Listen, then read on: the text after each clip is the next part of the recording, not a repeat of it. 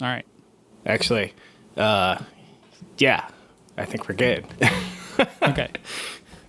Podcasting can be hard. Remote for sure. I saw your tweet today. That was pretty nice was that this morning? God, it was a long day. I think it was last night. Maybe it was this morning. Basically. About the remote. Yeah. So if you were to pull back the Bob and Kevin show curtain, we are not co-located. We're a couple 100 miles away, right? I know we're about 3 hours and 15-minute drive time. I don't know how many miles that turns into, though. It's probably only like 165, 170 given Chicagoland traffic. Boo. Toll booths. Yeah. Strategic places to not run out of gas, so you gotta kind of make sure you can keep carrying forward. Yes. So do we want to talk a little bit about this podcast before we get started today, or when do you want to insert that in? Whatever you want to do, man. I just got done running 4 miles, and I need to get jump started here. Well, I don't even know how I don't know. Oh, where did I even get this? I think it was from a Joe Rogan episode. He was talking to Tom Papa. Yeah, I think. And this came up, the Sam Harris, The Trouble with Facebook. I think it's episode 152 from the Making Sense podcast. So Sam Harris had Roger McNamee, and they were talking about his book, Zucked. And I thought it was very timely because we talked about Zuck's 4 Simple Rules a couple weeks back, and just kind of we've been beating up on them, but apparently it's with good cause. So what were some of your thoughts listening to that podcast today? A little bit of validation. So I'll just go ahead and say, I guess, confirmation bias. So I felt like maybe I'm not crazy for thinking that it's okay to want my privacy, to not want to be on the Truman Show. I didn't elect to be on the Truman Show. I guess Jim Carrey didn't either. But we are all in our own mini Truman Shows, and I found it interesting that we made that connection, I think, just as soon as last podcast, just offhand. And so that was number one. I'm like, okay, so I think a little bit of validation. I think we right? even mentioned it. I think we even mentioned it when we were still doing video on YouTube, the Truman Show metaphor. I think you're right. But I did like the term high resolution avatar. That was one that I liked. And so I guess the biggest thing I got out of it, like I said, I'm not crazy. Well, I don't know if that's true or not. Maybe I am still crazy, and maybe he is too. And we're just going to crazy town in the same boat. But I one of the things he said was if you're using Google Docs, Drive, and that sort of thing, it's like walking naked in the Google Nexus or whatever it's called there. So I did find that pretty interesting that, maybe there's something to this. We don't have to accept the rules by big tech, and we can possibly start to take back our individuality. What do you think? Well, you had posted an article about how the web privacy thing isn't necessarily, can't remember. It was about not nearly as negative as sometimes we paint it out to be, or that we can have web privacy if we want it kind of thing. But, Mr. McNamee definitely had some echoes with me of the stuff that he was talking about. Well, the thing that resonated with me, and again, it's more confirmation that, okay, somebody, at least one, or at least two people out in the world, are kind of buying into what I'm thinking here, is the idea that you don't even have to be an active member of Facebook or Google because they've assimilated you into their system, whether you want it or not. Because I read another article today, basically Zuckerberg has this idea of to be reciprocal. I'm trying to say reciprocity or whatever that word is. To be reciprocity is the word I think you're looking for. Thank you. Oh my gosh. Thank you for saving me. So basically, we'll give you access to the stuff that we got if your app pays us back with giving us social data that you have. So I'll show me yours if you show me, I'll show you mine if you show me yours type thing, but with data. And I just feel like that's so gross that I'm, as a person, being treated like that. And of course they'll be like, oh, well, it's anonymous data. No, it's not. Because that takes me to my next point of Facebook uses the whole, and they said this in the podcast too. Facebook says, oh, well, we want to use real names so we can hold people accountable. Or it's because now we can directly market to you because you're not cool guy 552, which is really, who is that, right? Right. And plus they can craft a complete composite image of you based on, this is the interesting part about the podcast. They talked about how in the base moments, so the platforms are basically designed to strip us down to our base levels, and some of that is sometimes our anger, to find out how we react in the purest sense of the word, and then online retailers can use that data to speak to us at a very primitive level. It's crazy. So, paging Sigmund Freud. Well, there's a lot of heady stuff that goes into all this data mining that's happening. And it's funny because you and I both listened to another podcast over the past couple of days that was related to podcasting and advertising. And really, some of the advertisers were on this panel, or large advertising conglomerates were on this panel, and talking about a lot of the same stuff. And, in both those podcasts, it's like you almost hear them saying data's the new oil, but no one ever said it. So maybe I am going to lay claim to it. There you go. I think we need to get it registered and start paying for this podcast, because we actually are hosted on Podbean, which is one of the few pay services left out there. And we'll take a little bit of royalty or whatnot to cover our costs. What do you think? Well, it'd be great if we had merch that we could sell with that on that, and we wouldn't get cease and desisted. That would be interesting. But are there other? I figured that most of the services for podcast hosting are pay. Am I not doing my research? I have no idea. I just know that Anchor FM, which is what's doing our flash brief hosting, is totally free, and you got Bob's Thoughts, and you've got My Friends Are Amazing. Is that also on Anchor? MFAA is still on Podbean. I've got until, I think, September to make that switch, but I think I'm going to move it over, and hopefully one day I'll actually start doing that thing again. I felt like there was a really good bridge over there, but I lost it. Okay. I'll try to get us. So I had asked you earlier in the day, ponder this question, Bob, and maybe you had time or not. Also, side note, Bob and I have real jobs during the day, and we do a lot of witty banter between each other on Slack, but we got to be careful not to divulge too much of our inner thoughts that Mr. Freud and Mr. Zuckerberg would love. And that question is, what does Facebook look like in 5 years, Bob? Oh, that's right. We had so much stuff on here. We did shut this one down pretty quickly. That's a really good one. It was funny because the GIF that I posted was from Nosedive, and that was one of my favorite YouTube episodes we did. We talked about the Black Mirror episode of Nosedive, and I think that it's probably not 5 years. It's probably more like 10 years that Facebook is the ubiquitous not only social media, but social ranking platform that exists. And I really do see that it's not going to take long for that to get there. So if we look back 5 years, and then by the way, you sent me another article today. We have a lot of links to put in the show notes.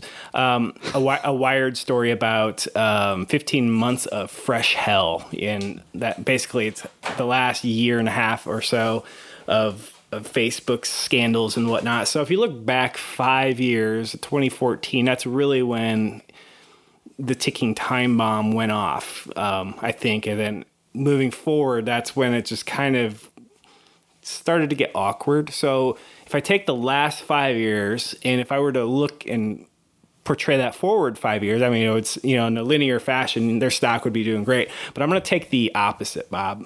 I think eventually, in the next 5 years, I think Zuckerberg and Facebook will not only plateau, but start down the MySpace route, because I think people will finally have enough of it, and I think we'll have baby Facebooks. I think we'll have more alternatives. We'll have a Google Plus that isn't run by Google. It'll be like Slack. So it'll be some disruptive thing that comes out of nowhere and challenges that. But of course, the defense lawyer might say, have you ever heard of eBay? And how is that still a thing? And nobody has been able to shake that up. What say you, Bob? I still think that Facebook right now is basically hardening and slickening their Teflon outer coating, with their fake asking for the government to step in, and the government not even wanting to touch it with a 10-foot pole.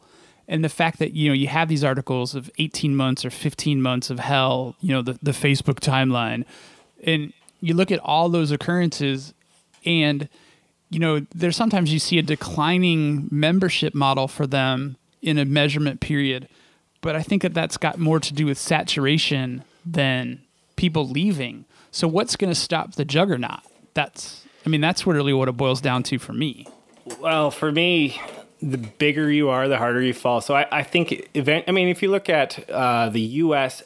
financial industry, it got too big to fail, right? Too big to fail. Well, then the American government bailed it out, and the car industry too.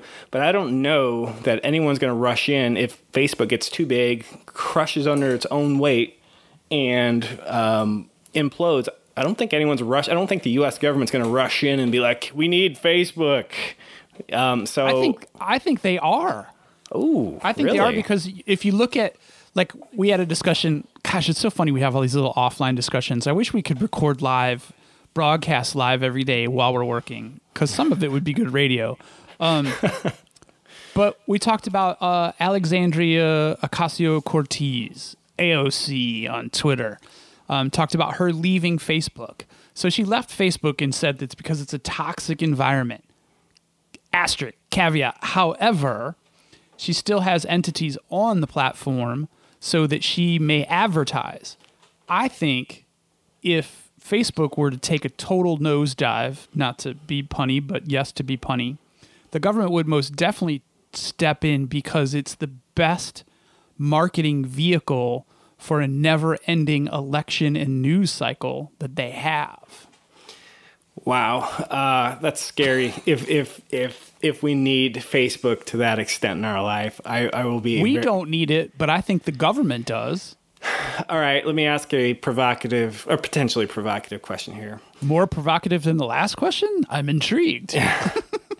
Can we live in a modern society without apps? Meaning, are we forced to participate?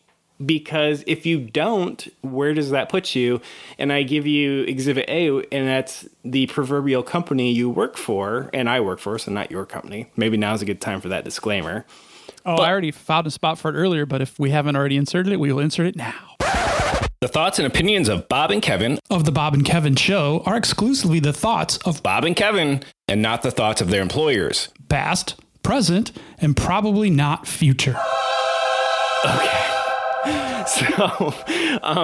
So my point is, Company X, we'll water it down, is integrated with Google Maps. Company X is integrated with Google Analytics, because we have ubiquity in, well, that's the thing you use. And then, Google Maps pulls now you need a billing thing. Oh, well, okay, well, I guess we're going to play along.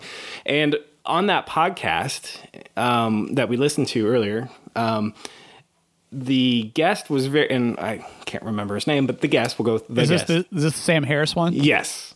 Roger McNamee. Roger. Give him full credit. Roger McNamee. He has some good points. It may seem, and maybe this is tinfoil hat, which has never happened on this show before. It may seem that Google Maps is benevolent, where, hey guys, hey gang, we are going to offer this cool location service. I got myself there. We're going to have this cool location service. But if you look at it from Google's point of view, is it really benevolent, or is it, well, now we have more data points, and now we can send these cars because we have a lot of gaps, and take pictures. Now we have Street View. And oh, by the way, we have Google Analytics too, and we can combine the data sets. So not only do we know where you go online, what you like, but where you are. And then you just had a flash brief the other day, or yesterday, on how law enforcement's like, oh yeah, treasure trove, let's just go find bad guy, we know where he's at. Yeah, they're geofence warrants that are being used to get the data that Google has. So basically, we have digital footprints all over the place, and they're really just data for hire. I mean, it's all there for the taking. Well, it's there for the buying, but it's also there for the taking. If it falls into the wrong hands, and that's a lot of trouble. Much as I sound like probably a crazy libertarian, which I'm not. I'm independent, but this feels like illegal. Independent is code for libertarian, by the way. Probably, whatever. I'm not keeping score, but it feels like, and I think it's the Fourth Amendment. Again, I'm no social warrior here. I'm a privacy warrior, not a social warrior. But illegal search and seizure is circumvented here because you just let all these private entities do the surveillance, and then you just go warrant it when you drop a warrant with a judge, and all this 10 years of where Kevin and Bob have been, what they've been doing is just readily available. I watch a ton of Investigation Discovery Channel. So, on DirecTV while I'm waiting for Studio 1A to be completed, a lot of times I'm just watching people getting killed left and right. And one of the things that always comes up is they pull their Facebook and their phone records. And right there, you see all their direct messages. You see, their check-ins. You see, all these threats to each other. You see who called who. And while it's super great for law enforcement, and you may say, well, Kevin, if you have nothing to hide, what are you worried about? There's just a bit of me that's like, hey, freedom. Where's my right to privacy? Where can I go just get away from it all and not commit any crimes and just be off the grid? Do I really have to turn into one of these mountain men and move to Alaska? Is that what I have to do, Bob? Put the device away. And that seems like a great dovetail into one of the other things we wanted to talk about tonight, right? Yeah, but we never did the show intro, and we're like 17 minutes in, so maybe we should do that. You are listening to the Bob and Kevin Show with Bob Beattybar and Kevin Gishesky. Each week we cover relevant tech and social issues related to technology. Our website is bobandkevin.show. And our episodes can be found virtually on any podcast network. Be sure to follow us on Twitter, Instagram, and Facebook. Just search for Bob and Kevin Show.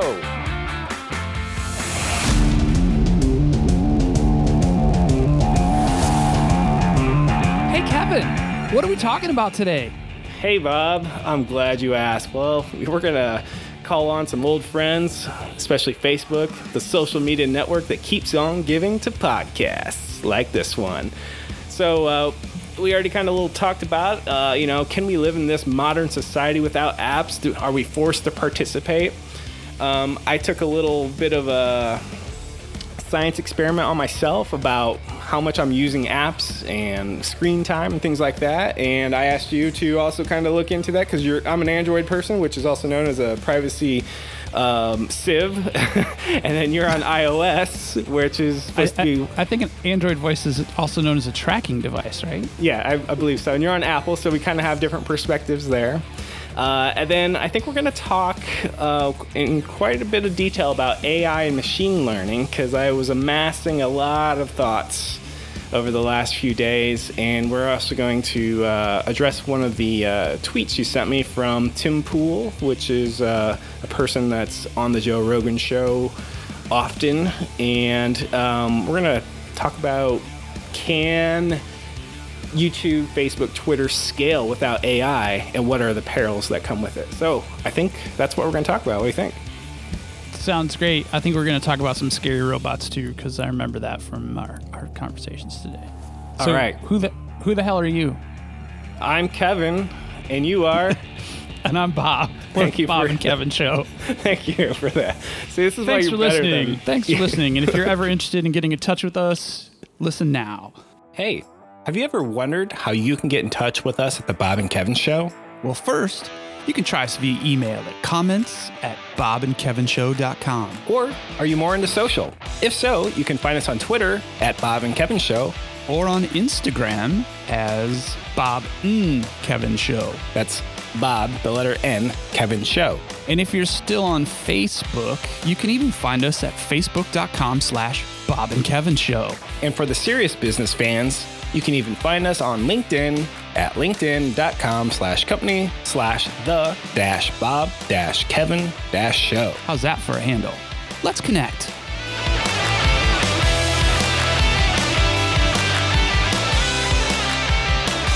All right. Thanks, Bob. See, this is why you should do that stuff. But see, I usually do the show notes, and you do the good radio reads. So when we get that first advertiser, I think you're going to be our read guy. If we were really prepared, you would share a little bit of the show notes with me ahead of time, and that way I could still do the fake read part. But you put the gotchas in there, so. Oh yeah, well I'm the set you up so I can knock you down questioner. I'm like the interrogator, so. Or did I? Nope, I didn't fuck up. Okay, good. I was going to say, did you post the show notes and I just didn't look in the right channel? No. So they're all secrets right now. So this is another show thing. I usually keep a list of notes here secret from Bob. So what we want to do is get general reactions here. Or did I say general? I meant genuine. Holy cow. We don't want general reactions. We want genuine reactions. Because in our early days of YouTube, okay, Kevin forgot to hit record once on a show, and we had to do a whole show over again. And it was really awkward because I had to ask, and Bob had to play along, oh, this is the first time I heard it. I still thought it turned out pretty legit looking. Yeah, I mean, all 20 views and all that anxiety for nothing. So, okay, so a couple things. We're going to get into the robots first, but the previous conversation with Facebook, let me put a bow on it. So wouldn't it be weird, because we have a convergence where Google not only knows where you're at, Google Analytics and Facebook know what you're into and what you've bought and what you probably plan to buying. I'm going to try to phrase this one well. Wouldn't it be really bad if certain adult websites had the Facebook SDK in the background? And let's say the user's a little too busy to do a right-click inspect to see what's going on under the hood on this site. And now those data points are part of your profile as well. So I don't know how to conduct this experiment other than do some awkward experimenting. But I'll report all right, more. So here's a weird thing that I know, and I know this from listening to sports radio, which is actually very interesting tie-in. Very popular adult destination, Pornhub.com. I don't know if anybody out there has heard of that, but I think it's the number one trafficked website in the world, if not. They actually share their analytics. Oh my gosh! in an open source way. So here's the funny thing. The reason why I know about it through Sports Talk Radio is that there are tons of studies done about when viewership drops for certain sporting events. So certain sporting events, if the game becomes an unwinnable situation, like World Series Game 7, for example. World Series Game 7 gets out of reach for the losing team. Pornhub traffic in the losing city's location goes through the roof. So, they talk about this on sports radio. In a long time, Bob. Oh my God. This is not the direction that we thought this episode was going to go, but it's a very interesting technology data point. So to bring that back to your hypothesis about the two streams accidentally crossing, it's a really interesting metaphor that I just there. Please don't need the visual. But I would guess that they already are intersecting in certain areas because there's all kinds of tracking that goes on. So I guarantee there's cross tracking. If there's ads involved, same ad networks possibly, guarantee there's crossover. So interesting you say that, because it feels like, so when Facebook has a breach, they don't rush to press, right? They're trying to keep a lid on it and all this stuff. And so what somebody kind of made the comparison was, it's more like a unexploded ordnance. They know it's out there. They know it's going to go off. like, break in the news, but they don't know when. And so what they do is they get in the war room, they get ready for their canned response and whatnot. And so my point here is at what point is the revelation that Facebook now also has that data? And I say that data with air quotes. I think it's highly likely that let's say the Pornhub is the Amazon of adult sites. I would say that, Amazon, Pornhub, Google, Facebook, I bet you they all have the same dirty gene pool of data. I came up with the episode title for this one too. It's Data Breach Orgasm, just for the record. Nice. It's good to have a working title. Okay. Let's go ahead and change topics completely. Let's talk about robots. Bob, you had something about robots you want to talk about? Please, not those kind of robots, by the way. Yeah, no, not sex bots. That's a whole nother episode. We'll have a whole episode dedicated to that. You posted, our friends over at Boston Dynamics, just always they're coming up with great marketing material, if not great technological innovations. And you shared a little video of a bunch of the robot dogs kind of forming a sled team, and they were pulling a large truck. And I was just fascinated by, they showed it from the side, and then they showed the front angle, which was terrifying, the front angle. But it also showed them firing up to pull this full-size truck. And I'm not talking like a pickup truck. I'm talking like a box truck or a big, it's an actual industrial-sized truck. It only took them 3-4 cadences of, jogging or whatever, prancing, whatever those dogs do, and they got that thing rolling. That was impressive.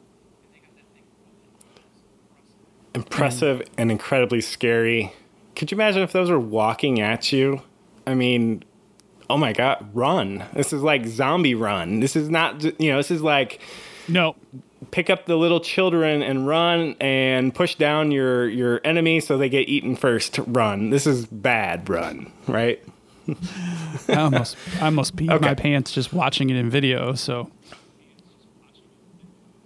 yeah, that was not a big topic. I just wanted to get that one in there. That was a good one.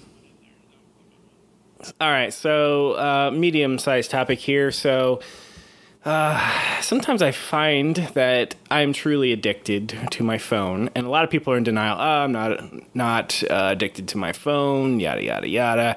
But I think it's bullcrap. I think we're all addicted to our phones. Just to what extent? I mean, when your phone vibrates, it's like, you want to go check it. When you're away from your phone, you feel like you need to be in a constant proximity to your phone, or at least I do. And then when some post on whatever platform takes off, you get this little dopamine high, then you get a little bit of a hangover. And then if you post and it doesn't take off, you get a little bit of sadness. Bob, is it just me, or is this kind of a symptom of mobile culture? I think for sure it's a legit thing, and it's not just mobile culture. I think it's just culture in general today, that people are dealing with their technology addictions. Just like other addictions, there's going to be people who can function at a higher level even though they're suffering from the addiction. But it's definitely prevalent. When you have device manufacturers, I don't know if it's built into the Android OS, but you've showed me a snapshot of your monitoring software. Apple actually has that built into their OS right now. Of course, I'm trying to find it, and I can't, but...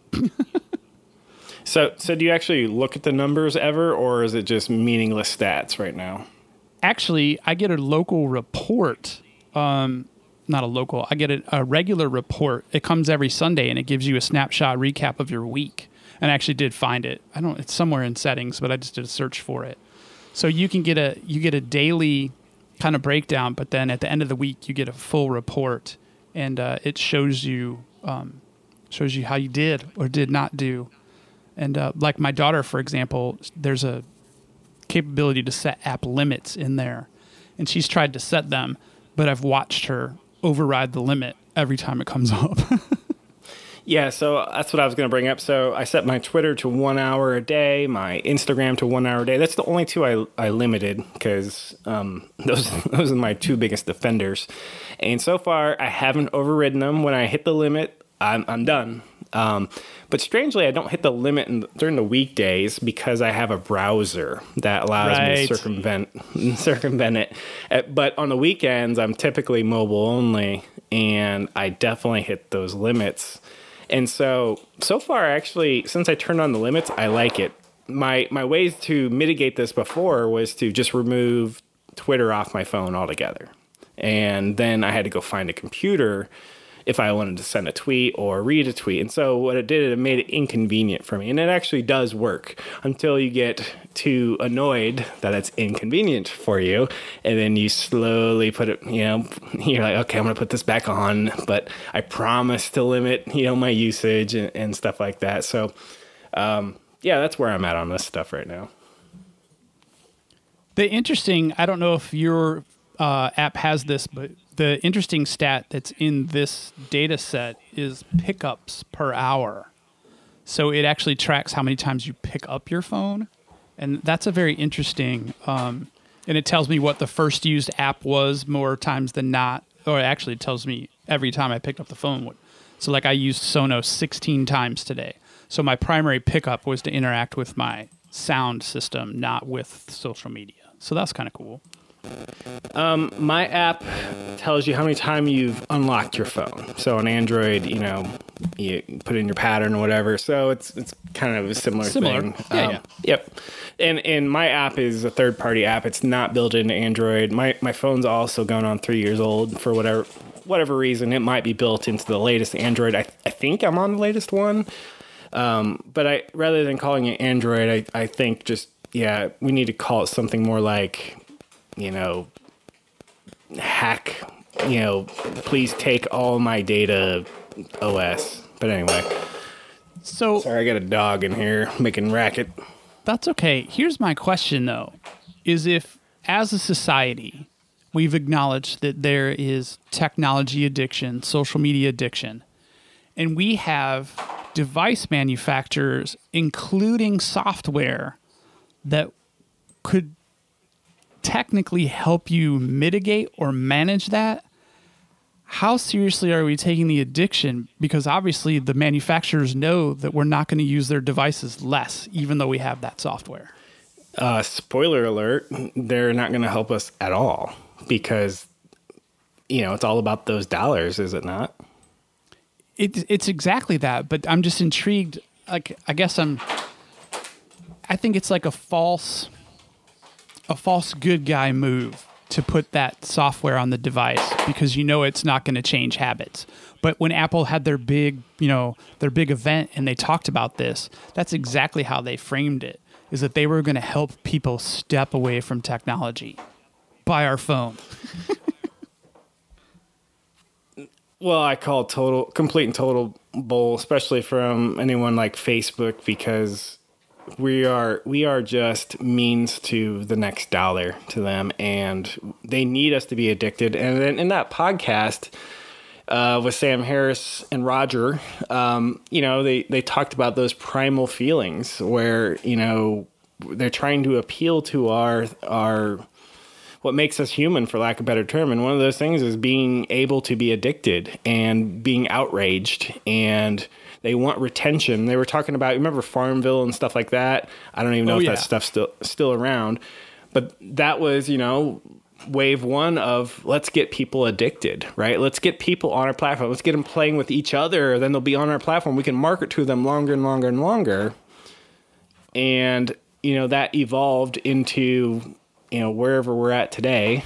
And I believe the whole Farmville stuff like that, they were doing something weird with the data. I didn't fully grok it, maybe understand a little better, and they had to make a deal with the government where they had to stop doing something. Did you get that part at all? I didn't. That was probably when I had to pause it, and I wasn't really engaged when I turned it back on because of work calls. But it doesn't shock me. I mean, and it doesn't shock me that there's a flavor of online Facebook game to reach pretty much every demographic that's out there. Okay. let's stick a fork in this. Let's at least I'm trying to limit my mobile usage time, and I'm using apps to help me do it while these dogs are being really loud in the background, and it's really annoying. I'm sorry. Okay, they both have bones, and who gives their dogs bones right before you go on a podcast? I don't know. Okay, they're supposed to be quiet. Silly owner. Okay, now that I've completely gotten us off that topic, I'm going to read you a tweet from Tim Pool at TimCast. He says, they scream and yell about fake news. YouTube implements algorithmic solution. Algorithm screws up. They complain again. There's only one solution to giving them what they want, and it's shutting YouTube down.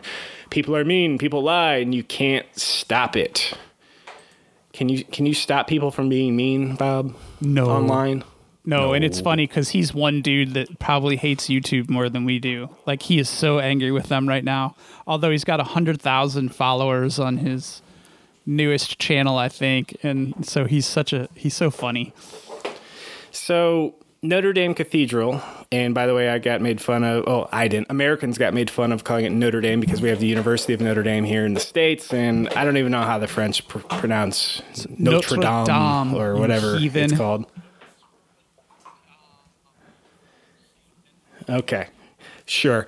YouTube decided it was a great idea during some sort of live stream or whatnot to put a 9/11 info box underneath the pictures of the burning church, basically kind of implying that there was terrorism related when so far there's zero terrorism related to that. Did you see any of those articles yet, Bob? Yeah, I've actually seen some chatter about that online. I think, YouTube obviously somehow screwed that up. I'm not even sure how that happens. But the weird, like, people that you think you know saying crazy stuff about that before any reports come out, that was very eye-opening for me on Facebook yesterday.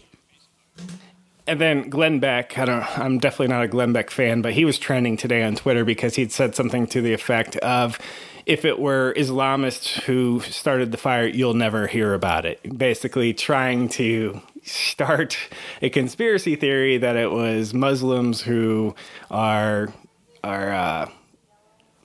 somehow involved. And welcome to the world in 2019, folks. Oh, that must have been where the whack jobs on my Facebook feed were getting it from, because I was like, really, are these people even bright enough to put that together? So yeah, if you're friends with me on Facebook and you question if I think you might not be the brightest, then I might be talking about you. So I'm going somewhere with this, and what I'm getting at is YouTube, Twitter, Facebook, they've got a lot of users. Would you agree, Bob? I think they have a few. They've got as the kids say. They've got most of humanity locked up right now. So the only way for them to scale is to make use of automation. And one thing that they're employing is AI and machine learning. And breaking, Jack Dorsey today was having a TED Talk or something to do with the TED organization.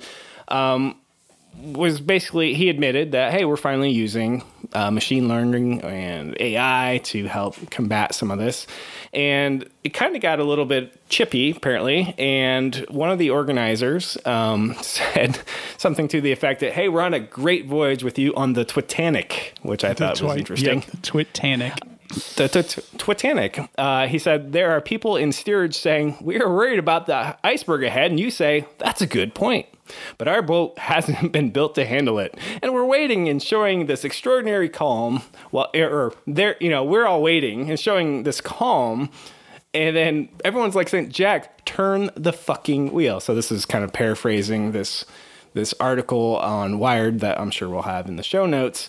But it just kind of goes to show that, okay, in order to play along in this world where you have so many users, we're going to have to be able to scale and we're going to have to leverage technology. The problem with that is AI, in my opinion, so editorial here, will never be 100%. And you should probably only apply it in situations where 80% is good enough. And despite all the humans that YouTube, Facebook, and whatever have hired to do their monitoring, they don't even monitor those top 100 stories. I mean, cathedral burning down. They have this message box under this on YouTube, and YouTube is asleep at the wheel. Is that what's going on? I mean, what's going on there? Well, that very well could be asleep at the wheel for that. I like I said, I'm baffled by how that even happens on a network or a whatever they're calling themselves, platform of that size. But that human, you say the 80% good enough. I'm thinking that Flat Earth got its takeoff when it was all those people that were watching, and I'm sure that they decided that there's no way that Flat Earth was going to catch on, and lo and behold. Right. And so one thing that bothers me about Facebook is when they say, well, we hired a bunch of people. What they're really telling you is they outsourced a bunch of people to review a lot of these things. And they're low paid. A lot of them end up with PTSD because your job is to go find the bad part of our platform and bury it. And so, I'd also like to kind of level set, because I think it's an unrealistic expectation that AI will take over the world or that AI is the solution to all problems. I mean, I'm pretty sure there's pragmatic limits to all of it, and humans need to be involved in this decision making. We can't automate morality, or can we, Bob? Well, I think that AI is not going to replace near as much as, the marketing says it's going to replace. But I did paste that article about the 12 AI technologies that are helping, or the 12 areas of healthcare where AI is helping. So, things like patient records and being able to run algorithms and learn, tendencies for specific injury types or specific illnesses or specific cancers. I mean, all that stuff where you can use that computational power and that inference that, math can give you and still be monitored by scientists, doctors, etc. I think it's a tool. I don't think it's going to ever be a replacement. The air hammer is not a replacement for a hammer. I love your analogy, because I was kind of doing a back and forth on Twitter today, and I fully believe that AI and machine learning should be enhancing in human, like a tool, not replacing them. Facebook and YouTube are trying to, in my opinion, automate the unautomatable. They are trying to replace humans. They are, because they can't scale, because they need humans to moderate the however many millions of videos that get uploaded, the however many millions of posts that get posted, and they can't keep up. There's just not enough humans, so they have to punt to these AI machine learning, and I think they're trying to solve the problem with the wrong solution, and they keep chasing down that path. What say you, Bob? Yeah, there's just not enough people, because let's even say that there's only 1 billion people on each of those platforms. Let's pretend it's the same 1 billion people. I mean, is it one human moderator to 100,000 people? Is it one human moderator to 1,000 people? Is it one human moderator to 100? You start to look at those numbers, and that's a giant staff.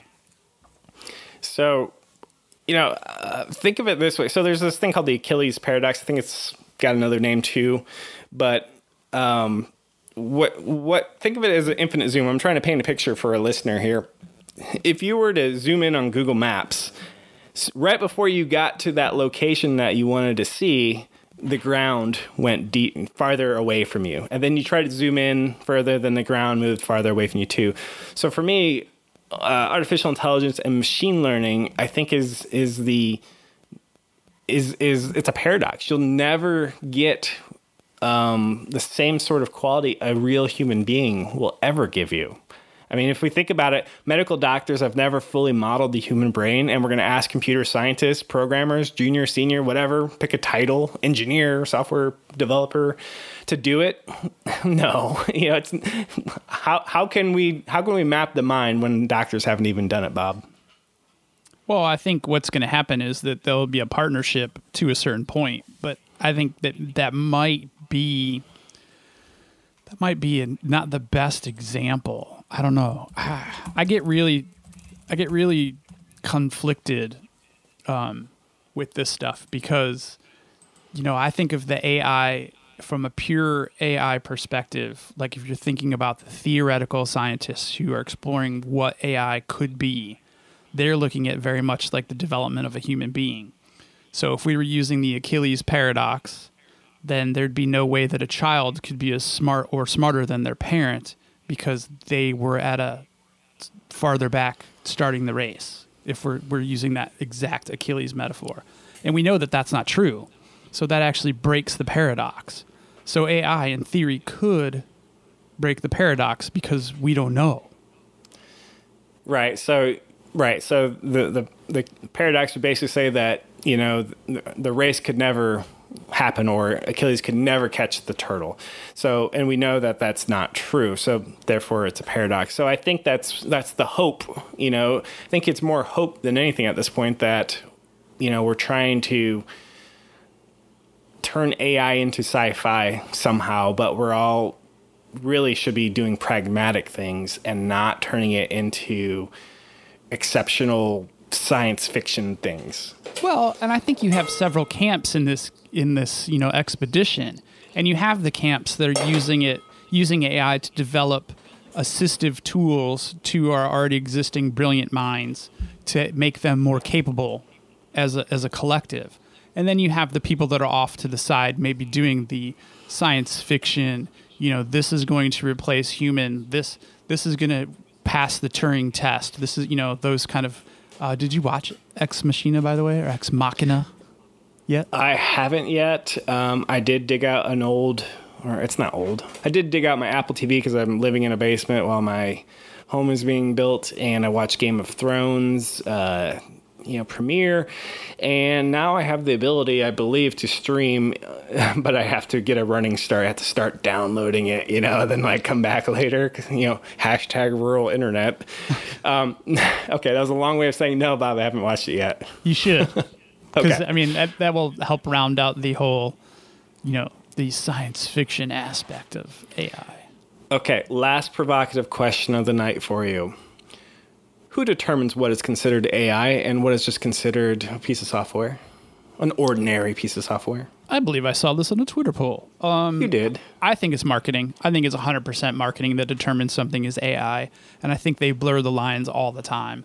Like, every algorithm is not AI. Well, see, that's the thing. It's almost like what do you want it to be? I want it to be more expensive and more sophisticated. Well, you got to call it AI then.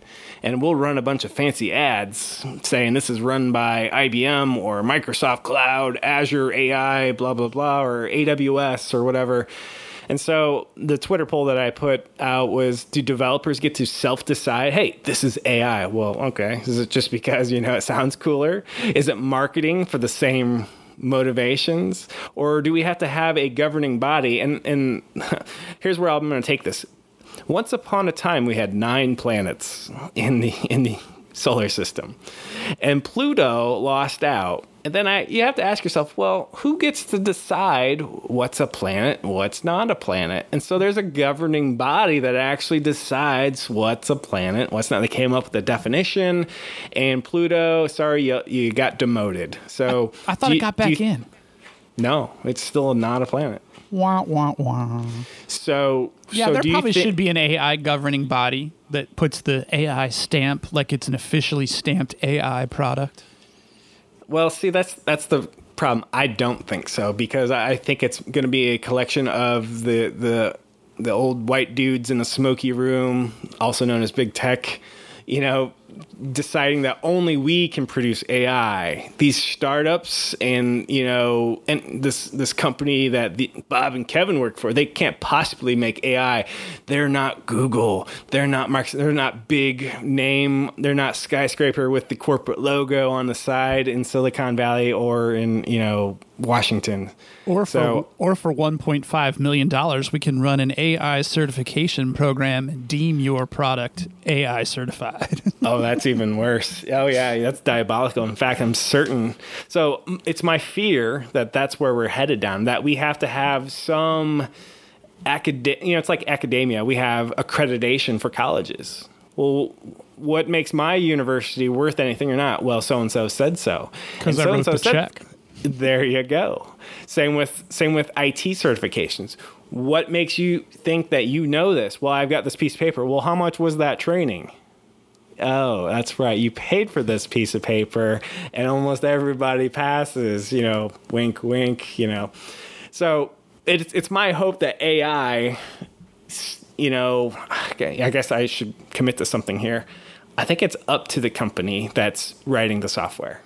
We feel that this is advanced enough that we would consider this AI. But the thing is, again, you and I have had an episode that I really enjoyed talking. Is any of this technology new anyway? I mean, AI has been around forever. It's called, it's called the computer player in chess. Machine learning, it's been around for a long time. It's called statistical analysis, also known as math. And so I'm just, I ponder these things. I don't know why. But, one day it's like, one day somebody's going to say the moon is part of the country of whatever, and it's like, well, is it? Or you just said it is. And is that a good thing or not? So I think we're going to get down a path where people are going to start either labeling everything AI, and if everything's AI, nothing is AI, type thing. It's just normal software like it's always been. And if you want to call it AI because your burn rate on your servers is high, go for it. But I almost think that's a function of it. It's like, well, have you seen my Amazon bill or have you seen my Azure bill? Oh shit, let's call it AI or machine learning so we can attract those VC dollars. Yeah, sounds good, guys. So I think that's the world we kind of live in. Bad code, data death loops. Must be AI. Look at our Azure spend. I want to wrap the show with a word of warning. I don't know if you saw this or not, but Internet Explorer 11 is now considered a threat just by simply being installed on your computer. Have you seen this? Oh, no. Microsoft, what have you done? Isn't IE 11 the one right before Edge, which is the Edge is current, right? Yes. Yeah, so there's an article floating around. Gosh, we're going to have so many show notes. Long story short, if I can make one, basically it comes down to phishing. Somebody will get you to click something and it will automatically launch, I think it's like an MBT file or something like that because it's associated with Internet Explorer, even though you never use it. You use Chrome or even use Edge now. But when you click said link, it now opens Internet Explorer 11 because it's the only browser automatically, associated with that file, and boom, you're compromised somehow. So the public service message is to change what the MBT file opens with, or I don't even know if you can disable IE 11. Maybe you can. I think you can uninstall IE 11. I think you can. So not only is IE 11, now it's a threat just being on your machine, which is so Microsoft. I might have to drop that by my IT friends in the morning because I'm going to guess they probably know about this, but I don't know. We'll see. I'll get you the link so we can also share with the crew. And Bob, I think we only have one more order of business here. I'm going to bring